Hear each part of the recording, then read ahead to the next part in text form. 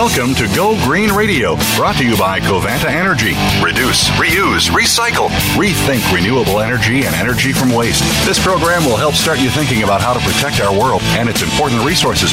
Now here's the host for Go Green Radio, Jill Buck. Welcome to Go Green Radio, everybody. So glad that you could join us. You know, this week was a huge milestone for Go Green Radio. We turned 10 years old on June 27th, 2018. That was our 10-year-old birthday. So we're celebrating by having a really cool topic this week for our show. I'm so excited to bring Paul Berry to us and have him talk to us about something that's a first ever in the United States. The first ever city-proclaimed vegan challenge. Asheville, North Carolina is leading us all in how to do this. And we're going to learn from Paul how several different city partners got together with the city and created a 7-day vegan challenge for residents, for businesses, and institutions. Paul is the executive director for Brother Wolf Animal Rescue. They were one of the organizers of this vegan challenge. Welcome to Go Green Radio, Paul. I'm so glad to have you on the show. Thank you, Jill, for having me. I'm honored to be on, and congratulations on your 10-year anniversary this year, this week. Thank you. Yeah, thank you so much. Well, I am really looking forward to talking about the Vegan Challenge in Asheville. And before I go any further, do you all say it Asheville or Asheville? Because I know that sometimes in the South, you know, there's a different pronunciation. I want to say it right. Educate me. Asheville. Asheville, got it. All right. Well, in Asheville, you had the Vegan Challenge, and I have a feeling that a lot of our listeners are going to want to replicate this event in their city. So I want to really dig in and help them understand how and why Asheville had this Vegan Challenge established. Let's begin by having you tell us how the idea for this citywide Vegan Challenge originated. What was the impetus, Paul? Okay. Well, thanks again for having me on, Jill. I'm honored to be on your wonderful show, and I know you have a great group of listeners. So I hope this conversation will be of interest and benefit to them. Brother Wolf Animal Rescue is headquartered in Asheville, and every year we produce Asheville Vegan Fest. And each year when we produce the festival, we always have a lead-up vegan challenge in advance of the fest. This year, a couple of things happened that I think we'll dig into in the call here. A couple of unique things happened that ended up creating an unprecedented opportunity for this year's particular challenge.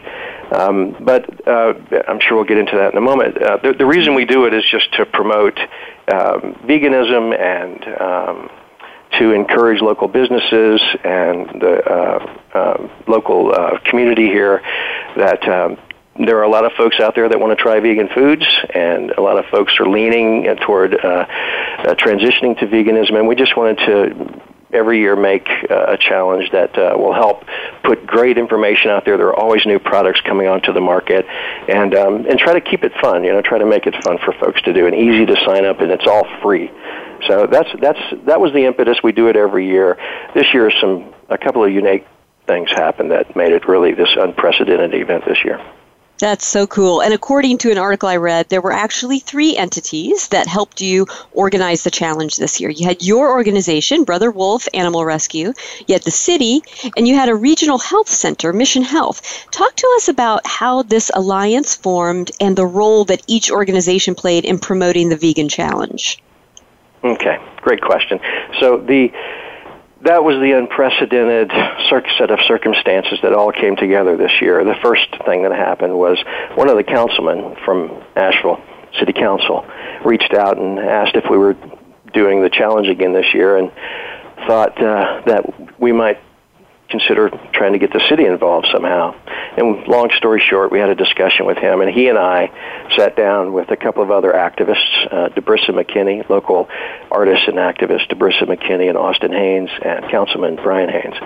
And we sketched out what we called a proclamation. The city proclamation is an instrument that city councils and mayors will adopt in cities all across the United States if they agree in principle to what's laid out in the proclamation. So we put this general proposal together, really, and the councilman then took it forward to the mayor, and they had a chat about it and went back and forth and brought it back to us. And without any edits to the original proclamation, the mayor agreed to bring it to the city council and have the city council adopt and proclaim that the week leading up to Vegan Fest this year would be the 7-day, city-sponsored 7-day vegan challenge.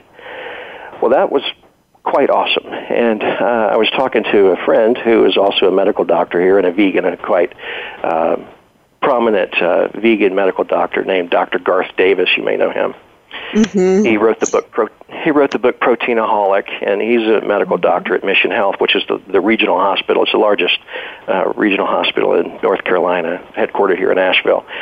I told him that the mayor and city council were going to adopt this proclamation, and I shared a copy of it with him, and he got very excited. And he said, tell you what, if I can get Mission to sponsor this challenge and join Brother Wolf in the city of Asheville to partner, could we do the menu plan for the challenge?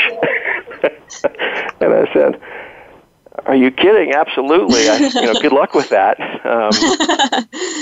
Let's see how it goes. And another very long story short, Dr. Garth worked with his colleagues over at Mission Health, and they walked through this and invited us into a pretty big meeting with a lot of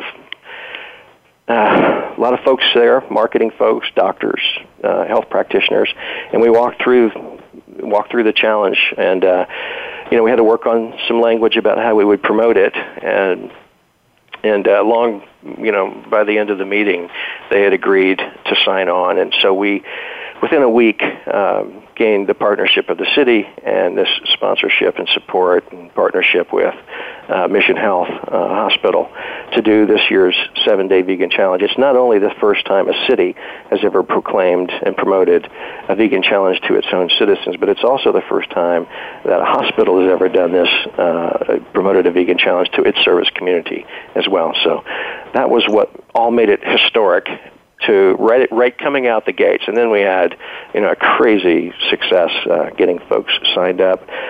We've done these challenges before. The record that we had for sign-ups was 162.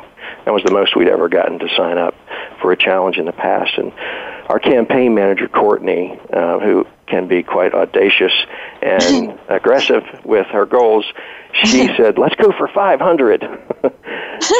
And we thought, okay, why not? We were flying with the support of the city and the hospital, so we thought we would go for it. And I think, by the third day, Courtney texted me, and she said, you're not going to believe how many we've recruited. And I thought we would be at 300, 350, 400 maybe at the most. I was hoping for that. We by the time we launched the challenge, we were over 900 people signed up. Oh, my goodness. That was huge for us and for this challenge. And along the way, as we were signing folks up, and this was leaking out to the press that this partnership of these three organizations had come together, we started hearing from cities and different cities who wanted to do similar challenges, and asked Courtney fielded all the calls. And by the end of the challenge, we have 10 cities now that Courtney's working with to try to bring this challenge to their communities as well. So it's already moving out across the U.S., and we hope that every city will try this. Courtney's put together these really easy kits that she sends folks. It's got the menu plan that Dr. Garth and his team put together. It's got a sample template for the proclamation, and all sorts of other easy templates that cities can use. And they can go to cityveganchallenge.org and check out the materials, or they can email Courtney directly at Courtney@bwar.org, Courtney@bwar.org. And Courtney would love to help folks bring this to their city. We're not charging anything for this, but that is amazing.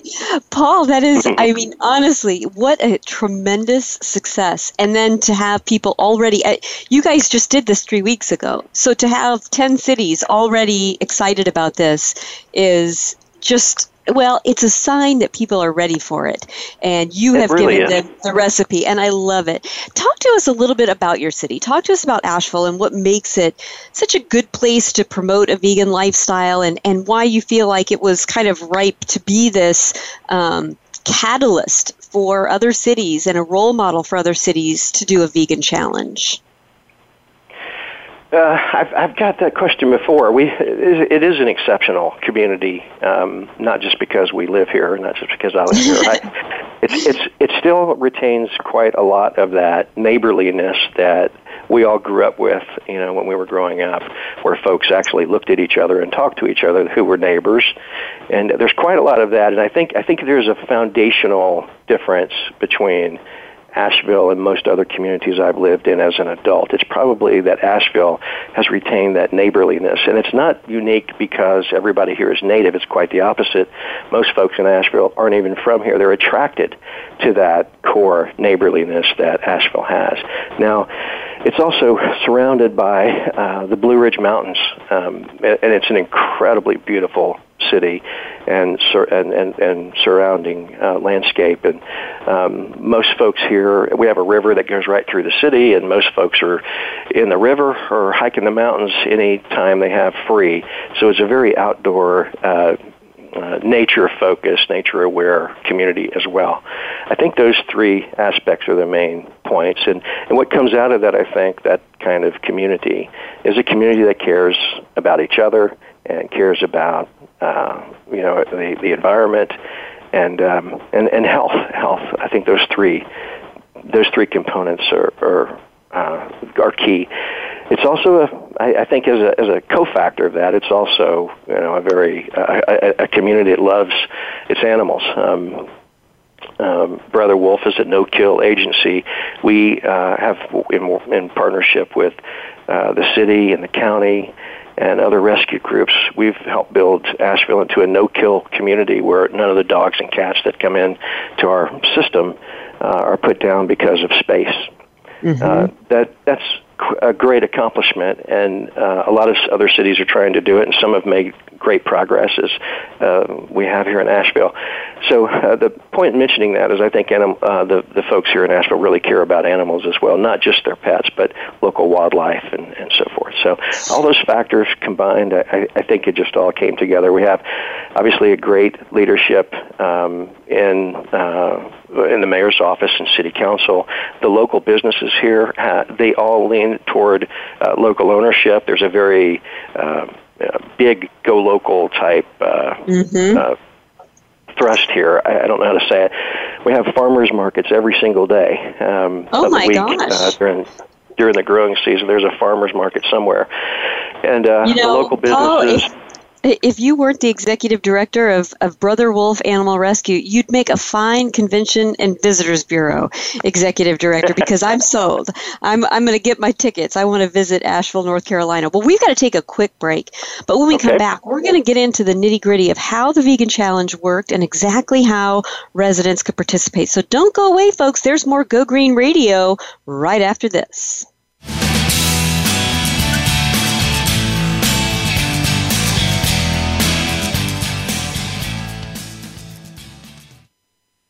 News, opinion, Hear me. Your voice counts. Call toll-free 1-866-472-5787. 1-866-472-5787. VoiceAmerica.com.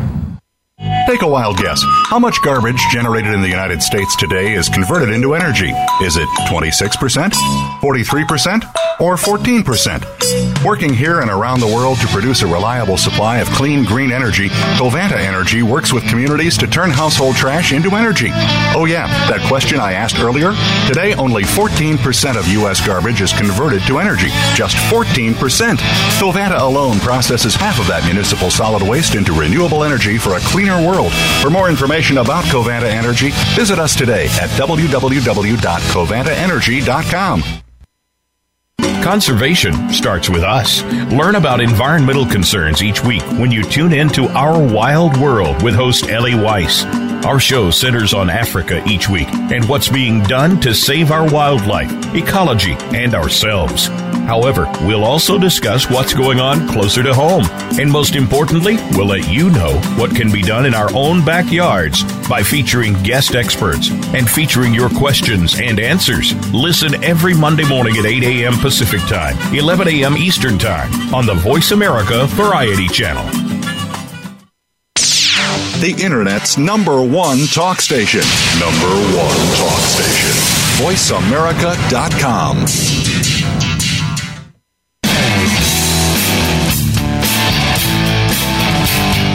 You're listening to Go Green Radio with your host, Jill Buck. Jill would love to hear your comments or questions on today's show, so call us toll-free at 1-866-472-5788. That's 1-866-472-5788. Write to us, too. Save some trees and send us an email to gogreenradio@gmail.com. That's gogreenradio@gmail.com. Now back to Go Green Radio with your host, Jill Buck. Welcome back to Go Green Radio. So glad that you could all tune in. And if you're just joining us, let me catch you up. Our guest today is Paul Berry. He's the Executive Director for Brother Wolf Animal Rescue in Asheville, North Carolina.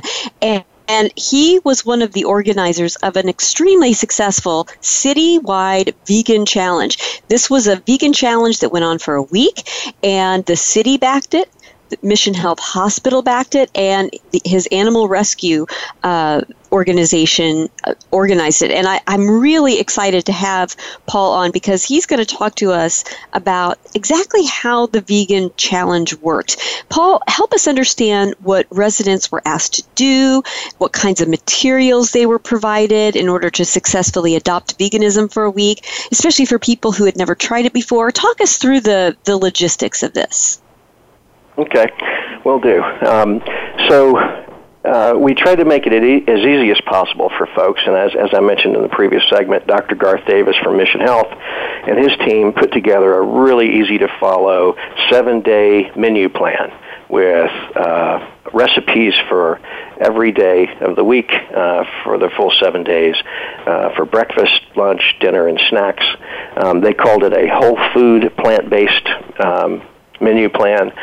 And it was all vegan, of course. And so folks, we inserted their menu planner along with a very handy grocery list that the Mission folks provided and all the recipes. We inserted that into a vegan challenge guide that we made available in the participating grocery stores across the community, as well as the many participating restaurants that participated. And so folks could take this challenge guide and go through it. They could learn about basic nutrition, including basic vegan, plant-based nutrition, and how that nutrition works. And then the menu plan and grocery list, it was in the guide. We also made it available for download. If folks want to have a look at that guide, you can download it for free at cityveganchallenge.org. cityveganchallenge.org. So we asked folks to go to the site, sign up, give us your email address, and download the guide. And if you have any questions for us or Dr. Garth or any other folks who are helping, to give us a call or an email. And we just coached folks along the way. It didn't take a lot because the Mission folks did such a great job with that menu planner and nutrition guide. And we just stayed in touch with folks throughout the week. There were Courtney planned activities pretty much every day of the week with the folks from Mission. We did multiple instructional videos.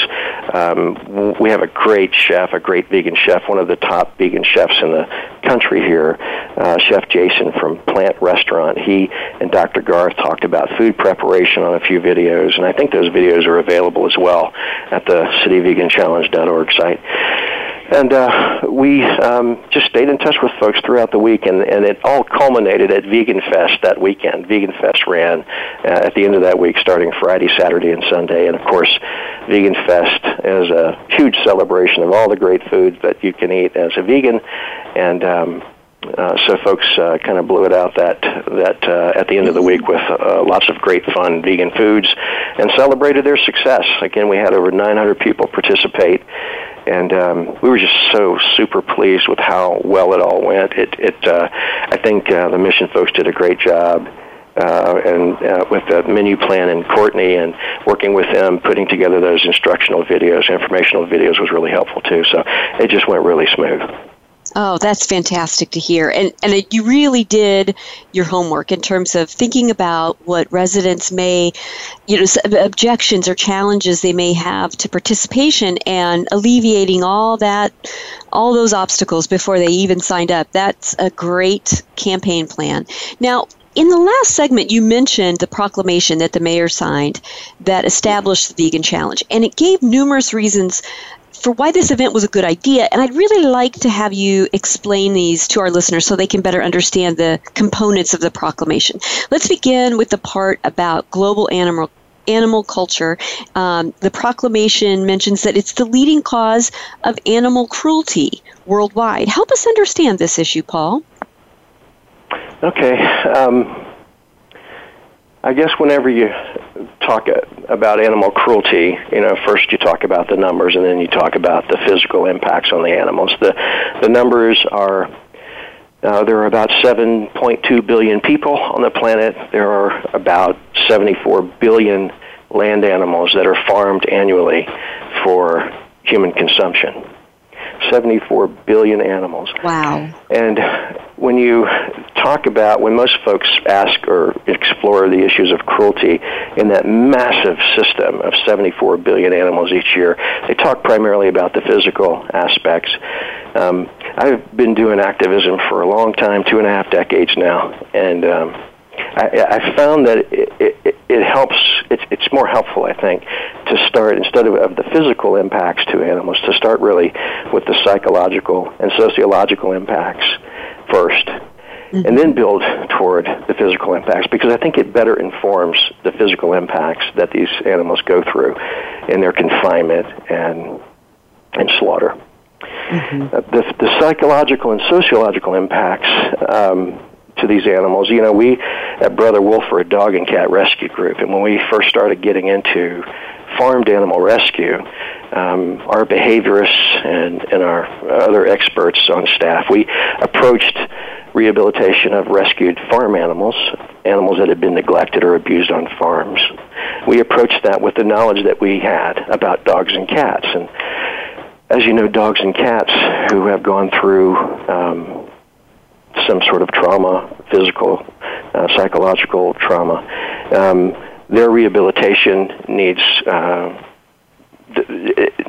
we need to understand the background of their suffering so we can first regain their trust. To understand how to regain the trust of a dog or a cat, it helps to understand their psychological and sociological instincts. So dogs or canids are pack animals. Cats are also pack animals. We call them prides.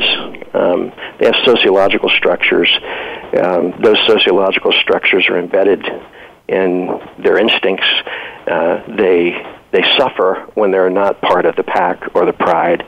They want to be part of the pack or the pride. They suffer first as young when they're separated from their mothers. They suffer as they grow older when they're separated from their pack or their pride. And when we approached understanding farm animals, we tried to understand them first psychologically and sociologically. All the farm animals, whether it's chickens or pigs or cows, they also are social animals. Hens, chickens, live together in social groups, and they have the same psychological and sociological dynamics that cats and dogs do. Pigs, cows are the same way. When a pig or a baby calf or a chicken is separated from their group, isolated, confined, in separation from their group, they suffer psychological stress. And it's not unlike, and the way we understood it first about dogs and cats was really understanding it through our own experiences as humans when we're separated from our mothers as young, for whatever happened. It's terrifying to a child. When we're separated from our families, it can be terrifying and very traumatic. When we're separated from our group, especially when we're in danger and confused, it can be terrifying. So the psychological and sociological trauma for dogs and cats can be carried over also to farmed animals. And we started, I think rightfully so, started our understanding there, trying to understand how best to regain their trust. When you realize that the dogs and cats on your couch, as we did as we got to meet more farmed animals, that the farmed animals are very much, every bit as much, as sensitive psychologically and sociologically as the dogs and cats we rescue. The dogs and cats that assimilate into our families, we all know them through their personalities. we might anthropomorphize them a bit, but that's just a way for us to understand another being in a language that we don't share. We understand it in more basic languages like love and companionship and trust and humor and sorrow. Mm-hmm. Those are universal. Mm-hmm. So they carry over to the pigs and cows and chickens as well. So when you understand and appreciate and accept all those dynamics, and then you look at what we put farmed animals through, 74 billion a year, isolation, separation, extremely tight confinement to raise them, and then further subject them to the mechanized slaughter that now industrial agriculture employs. It, without getting into the gory details of it on your show, it is a hell that we wreak on these animals every day. And so I'll leave it there, but I hope that people will consider when they look at animals to look first and consider first their psychology and sociology, and then go online, look up some of the videos on YouTube and see what these animals go through at the end of their lives, which finally they get a break from, but they have endured psychological and sociological torture as well as the incredible physical constraints and torture that they go through to end up ultimately on our plate. Well, and I think it's so important, even though I know that it can be so uncomfortable for people to think about that, I think that it heightens our level of compassion, not just for animals, but for all living things when we allow ourselves to explore those thoughts and to really think about the ramifications of what we eat and the choices we make, and if we are responsible in some measure for suffering of any living thing. And so I really do appreciate the way that you explained that, Paul, because, it was a very kind and it was a very, diplomatic way of inviting people who may have never really thought about that issue to give it some consideration, and I appreciate the way that you put that. We're going to take a quick break in just a moment, and when we come back, we're going to talk about some of the other elements that were in the mayor's proclamation when she signed off on the 7-day vegan challenge. There's some important environmental and sociological and public health aspects to the proclamation, so don't go away, folks. You've got so much to learn from Paul, and we'll be right back after this commercial break.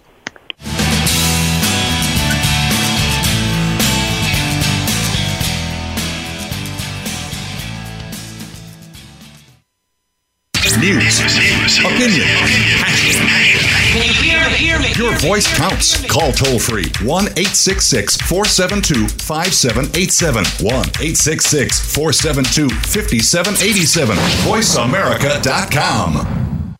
Take a wild guess. How much garbage generated in the United States today is converted into energy? Is it 26%, 43%, or 14%? Working here and around the world to produce a reliable supply of clean, green energy, Covanta Energy works with communities to turn household trash into energy. Oh yeah, that question I asked earlier? Today, only 14% of U.S. garbage is converted to energy. Just 14%. Covanta alone processes half of that municipal solid waste into renewable energy for a cleaner world. For more information about Covanta Energy, visit us today at www.covantaenergy.com. Are you finding your frequency? It can be described as that space between failure and success. It's the future of digital media. It's finding your voice. It's engaging topics, content, and ideas. Jeff and Ryan discuss the digital media space and all of its aspects. It's about making the mistakes, taking the chances, summoning the intestinal fortitude to step out of your comfort zone, and discovering what you can accomplish when you decide to try, decide to learn, decide that you have something to say, and find your frequency. Live Fridays at 2 p.m. Pacific Time, 5 p.m. Eastern Time on the Voice America Variety Channel. Stimulating talk gets those synapses in the brain firing really fast. all the time. The #1 internet talk station where your opinion counts. VoiceAmerica.com.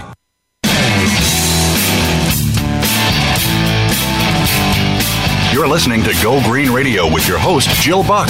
Jill would love to hear your comments or questions on today's show, so call us toll-free at 1-866-472-5788. That's 1-866-472-5788. Write to us, too. Save some trees and send us an email to gogreenradio@gmail.com. That's gogreenradio@gmail.com. Now back to Go Green Radio with your host, Jill Buck. Welcome back to Go Green Radio. I am so glad that you all tuned in because our guest today is really helping us understand an important issue of our time, and that is what we choose to put on our plate and the ramifications of the choices that we make. And it's all couched in a celebration for Asheville, North Carolina, and the great template that they've created and the role model that they are for other cities across the U.S. Earlier this month, they hosted the first ever in the United States city-proclaimed 7-day vegan challenge, asking their residents and their businesses and their institutions to participate in a 7-day vegan challenge. And our guest today, in case you're just joining us, is Paul Berry, the executive director of Brother Wolf Animal Rescue, and he was one of the key players in making this vegan challenge a reality. And we've been talking about the mayor's proclamation that outlines all the reasons why the city backed this 7-day vegan challenge. And one of the issues that was raised in the proclamation is this. Global animal agriculture is the leading cause of global deforestation, rainforest depletion, soils degradation, water scarcity, desertification, and ocean dead zones. Paul, help us understand this statement in a little bit more detail, if you would. Okay. A little bit of background. You know, we're puppy huggers and cat ladies. I'm a self-proclaimed cat lady. And we do animal rescue, and that includes rescuing animals from the shelter system in various communities we serve, and also rescuing animals in the wake of natural disasters and floods, wildfires, etc. And we've noticed over the last decade, easily over the last 5 years, that there has been a huge increase in the frequency and intensity of natural disasters, especially floods and wildfires. We wanted to understand if these were going to ever level off, because we found ourselves spending more and more time doing disaster recovery work, and it's a huge interruption to our routine work of animal rescue.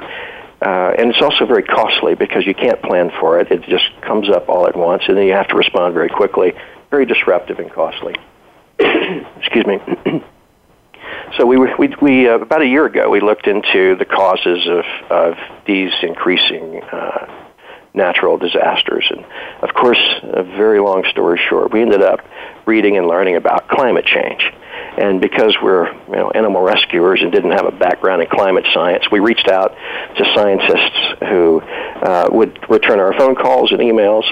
And another long story short that took weeks and months to resolve, we learned that the frequency and intensity of superstorms and wildfires and mudslides and 500-year floods are increasing and doubling, actually, every decade. And scientists say they will be doubling every decade for the foreseeable future.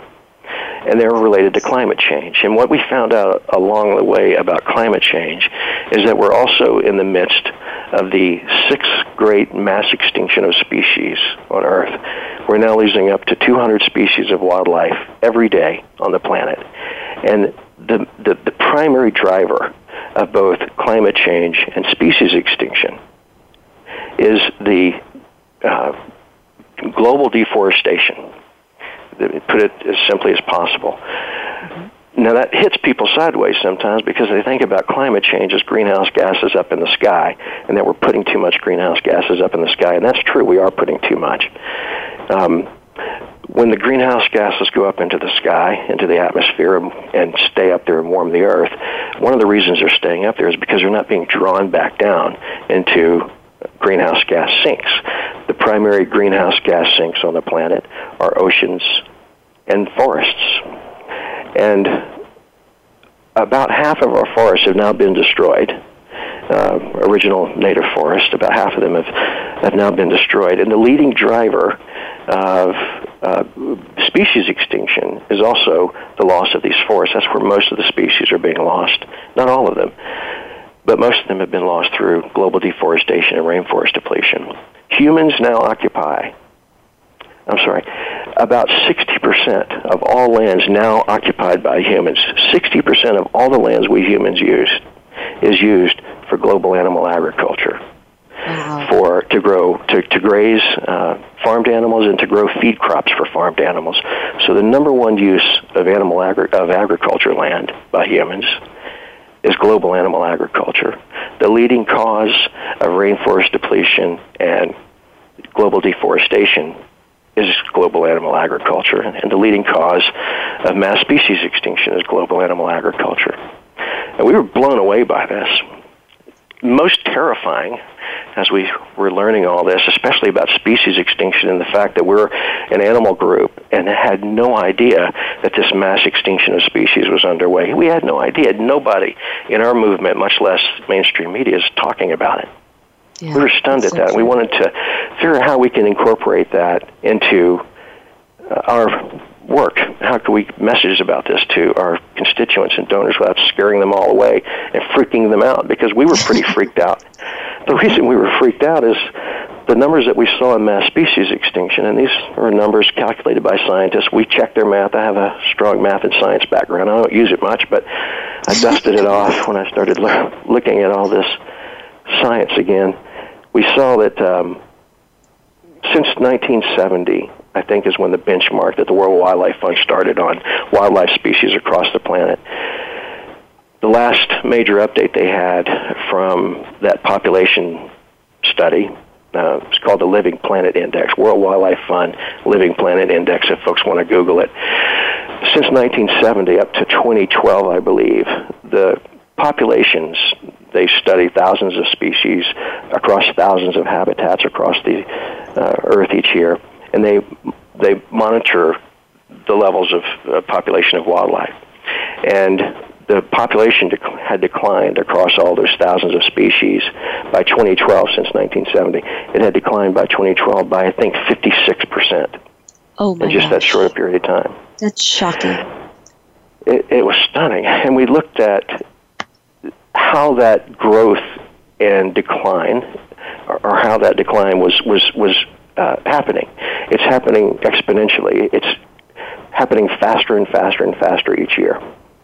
So we got a really smart scientist whose name is Dr. Sailesh Rao to help us look at the database of wildlife species, population species data, and extrapolate it out to see what will next year look like, what will 5 years from now look like.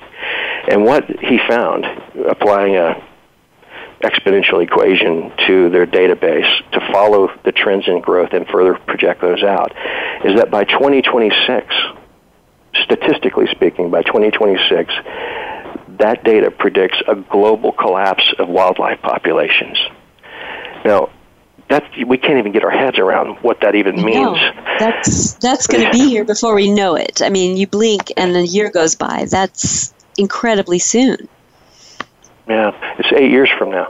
And what global collapse, or what any collapse of a wildlife population means to an ecological niche or an ecosystem, is that the ecosystem begins to collapse.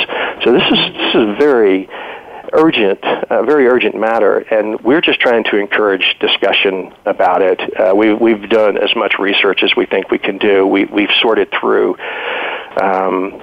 both sides of the research, the sides of the research that are that under-report the tragedy, the sides of the research that over-report or exaggerate the tragedy, and where we are right now is in a really scary track of tending toward, at least statistically speaking, global collapse of wildlife by 2026, and nobody really knows what that means. If you've been around a small ecosystem when you were growing up and you saw maybe the frogs go away for a year or two, or you hear about bees being lost, or butterflies, pollinators, all of these are the wildlife that are diminishing right now at a great at rates faster than any in the fossil record. Mm-hmm. This extinction is happening in a matter of decades, where other extinctions happened over thousands of years. So it's unprecedented. It's scary. I'm sorry again I don't frighten your listeners, but we were shocked at that, and we wanted to understand it. And we also wanted to try to put forth solutions. And given that global animal agriculture is the leading cause of mass species extinction, it follows logically very simply. You don't have to be a scientist to connect those dots, that if we reduce our intake of animal-based foods, we can reduce the massive footprint of global animal agriculture on the planet. And there's plenty of science out there that concludes that the single most effective change an individual can make to combat mass species extinction and climate change is the transition to a vegan diet. And that's why we included that in the proclamation as the second major point. Also, Asheville calls itself Climate City, a city that's conscious about climate change and working to put climate change in check and reduce climate change. But it had, up until the proclamation, it had not at all addressed the food issue. And given that the science all comes together and proves over and over again that the single most effective change we can make is the transition to a vegan diet to prevent these dual planetary crises that are quite imminent, is the transition to a vegan diet. So we asked the mayor to consider that and include it, and to her credit, she did. So we were very pleased that she put it in there. Yeah. Well, and I hope that we see her taking this to the U.S. Conference of Mayors, and that this begins to spread in that way too, because that's a great way to get more and more cities on board and emboldened and empowered to make these kinds of statements. And you talk about a very important issue, and that is global deforestation, and how that removes a significant carbon sink that would allow our Earth's carbon cycle to stay regulated when we release all of these, fossil fuels and hydrocarbons into the atmosphere. But because we have engaged in so much deforestation, we've really been leaning hard on the ocean, which is another carbon sink, to absorb more carbon than is healthy for that ecosystem. And as a result, we're seeing the acidification of the ocean as all that CO2 becomes carbonic acid. And that's what's contributing to the extinction of mass species in the ocean. So, this is a terrestrial problem. It's an oceanic problem. And I'm just so glad, I don't think you have frightened our listeners. I think you have informed them. And that's crucial, and I'm so glad that you did, Paul. We're going to take a commercial break in just a moment, but when we come back, we're going to shift just a little bit from the planetary and the animal benefits of a vegan diet, and we're going to start looking at your own health. So if there's anybody out there listening who is thinking, well, I'd like to help the planet, I'd like to help animals, but what's in it for me? We've got the answer to that. We're going to talk about how a vegan diet is a great thing for your own body and your family. So don't go away, folks. We'll be right back after this commercial break.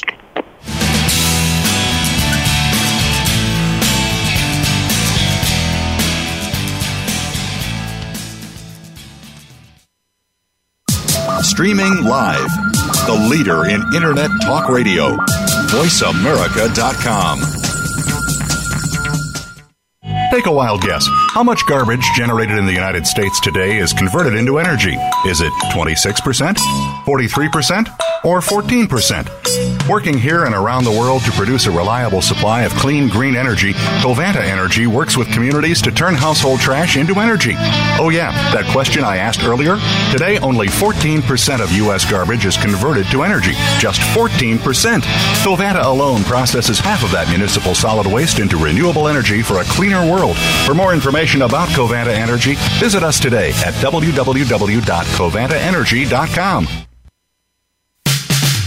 All round the outermost rim of the shield, he set the mighty stream of the river Oceanus, creating Achilles' shield in Homer's The Iliad, Book 18.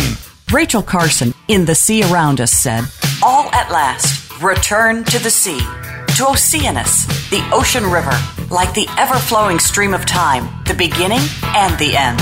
Moyer's Environmental Dialogues with Dr. Rob Moyer offers lively dialogue and revealing narrative inquiry into how individuals are overcoming obstacles and creating a greener and blue planet Earth. Tune in Thursdays at 3 p.m. Eastern, 12 noon Pacific on the Voice America Variety Channel. Streaming live, the leader in Internet talk radio, voiceamerica.com.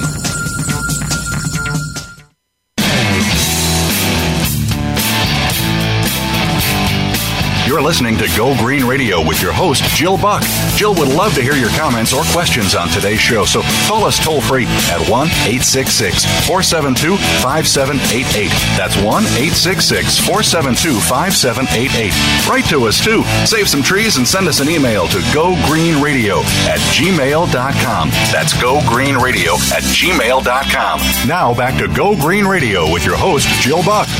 Welcome back to Go Green Radio. So glad that you're with us, and so happy that we have Paul Berry with us today as our guest, the Executive Director of Brother Wolf Animal Rescue in Asheville, North Carolina. And a big shout out to everyone in Asheville. You have done a tremendous job in setting forth a template and a role model situation for other cities to follow with your 7-day vegan challenge. And I'm so proud of you and so excited to highlight what you've done and what you've accomplished on Go Green Radio. You know, I know that a lot of our listeners are very concerned about the environment. They're also very concerned about animals, but I imagine that a lot of them are thinking, hey, Paul, if you're going to ask me to give up butter and cheeseburgers, it can't just be for the planet and animals. Tell me what's in it for me. And I know that you've got some good information for us about how a vegan lifestyle is good for human health. So talk to us about that. Okay. Well, if you know me, you'll see that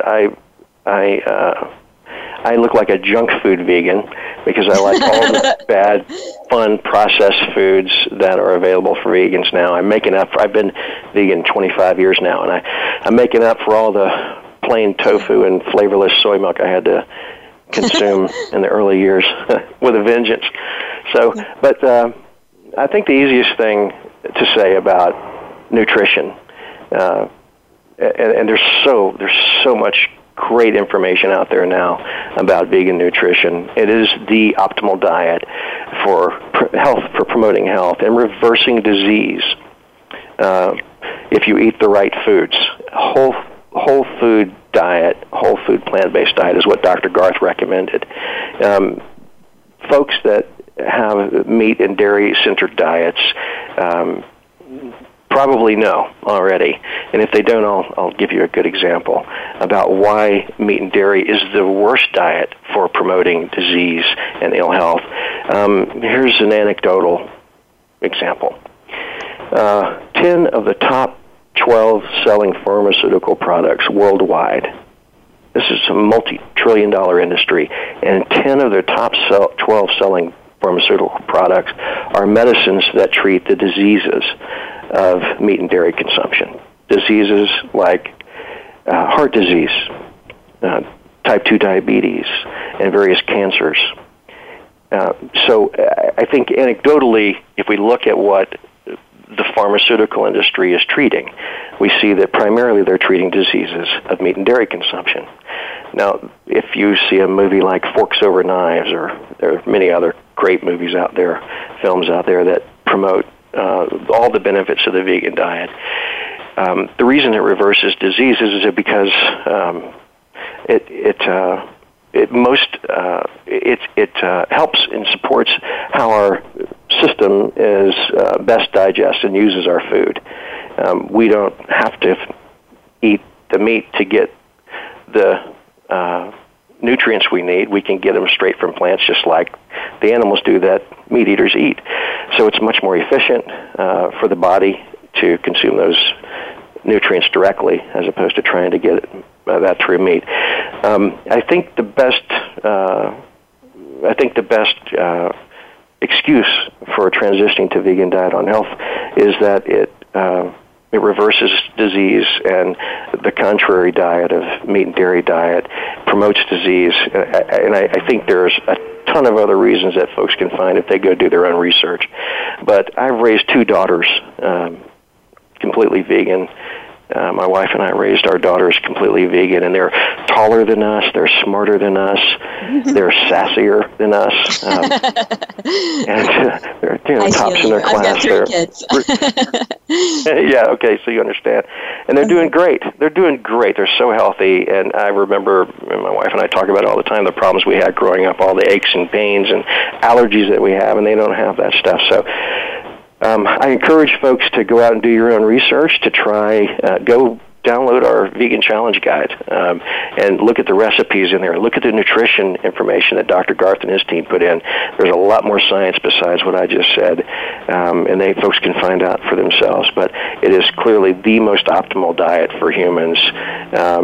And I know that there may be some exceptions out there that have been documented that are isolated incidences, but all the macro studies prove that populations of humans that move toward vegan diet dramatically reduce incidence of disease and dramatically optimize their health. Mm-hmm. And that all the science is in on that. Well, and that's a fact. And even the American Dietetic Association has declared that a well-planned vegan diet is appropriate for all stages of the human life cycle: pregnancy, lactation, infancy, childhood, and adolescence. So, that's science, not opinion. And I'm glad that you brought that up. I'd love to give you a chance to talk a little bit about your organization, Brother Wolf Animal Rescue, because there's something that is mentioned on your website. There's a little phrase that I want you to talk about with our listeners, because I love the sound of it, and I want to know more about this core ethic of yours of, you call it uncompromised compassion. And I want you to help us understand that phrase. Okay. Thank you for asking that. That's awesome. And I hope that's a great point to end on. Years ago, we began a process amongst our board members looking at building a new sanctuary. We knew we needed to move out of our current facilities and into a bigger, broader sanctuary operation. And we were discussing, and the sanctuary construction is now underway. If folks want to hear more about our sanctuary project, they can go to bwar.org and click on the sanctuary button there and learn more about what we're trying to do at the sanctuary. But we were talking amongst the leadership in the organization about who all and what all we would serve in terms of programming and animals, which animals we would help at the sanctuary. And we went through a classic exercise of looking at our values, and the question kept coming about where we're going to draw the line on our compassion. It wasn't just where we're going to draw the line on our operations, but where we're going to draw the line on our compassion. We're going to close our doors to non-dogs and cats. Say a cow or a pig or a chicken needs our help. And what came out of that, a very long story short, is we agreed that our core value would be uncompromised compassion, and let's not try to create rules around how we would express that compassion toward other animals who need us, including people and families who might be in need, who are struggling with their own animals or who are struggling otherwise if they need our help. So we established that core ethic of uncompromised compassion, and it's the guidepost for all of our work as decisions and opportunities come up. We use that to guide our decisions. I love that. I just think that's heartwarming and inspiring and motivating all at the same time. Paul, many of our listeners are students and young adults who are beginning to make their own choices about what they'll eat and how they'll purchase things for the first time in their lives. And in the minute or so that we have left of the show, what advice do you have for them if they're contemplating a vegan diet? To act on it, go there. It's the only sustainable diet that humans can move forward with. The math and science is clear. So we have to move in this direction as a species. Our population is exponentially increasing. So do that. Try that change yourself in whatever ways work for you. Dr. Garth will give me a noogie for saying this, but a lot of folks want a lot of folks want convenience and taste and texture, and there are great vegan analogs out there. You can have every meal you want during the day, breakfast, lunch, supper, and snacks. Just go to the frozen food aisle or the packaged food aisle and look at the vegan options. You can eat out of a bag or a box for every single meal if you want, and a lot of folks live that way. I love it. Now, Dr. Garth would say, get whole foods and prepare them yourself and get back in touch with your food, and he's absolutely right. And Chef Jason would say, and make it taste great and make it beautiful. They would both say that. But for folks that just want to try, a lot of folks are reluctant because they feel like it's really hard. Start with the easy analog foods, the packaged foods, and see how easy it is to just move your taste buds over to a more compassionate, more environmentally conscious diet, and then begin digging into some of the advice that Dr. Garth and Chef Jason would say, which is begin learning how to prepare your own food and make it healthy, because those processed foods,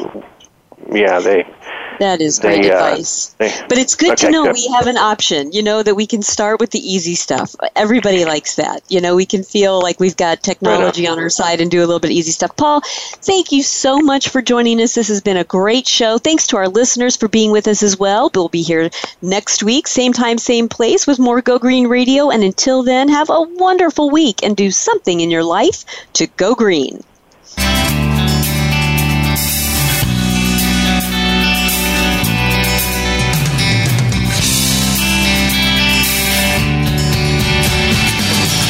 Did you get some terrific ideas from today's show? Please join us for more next Friday at 9 a.m. Pacific.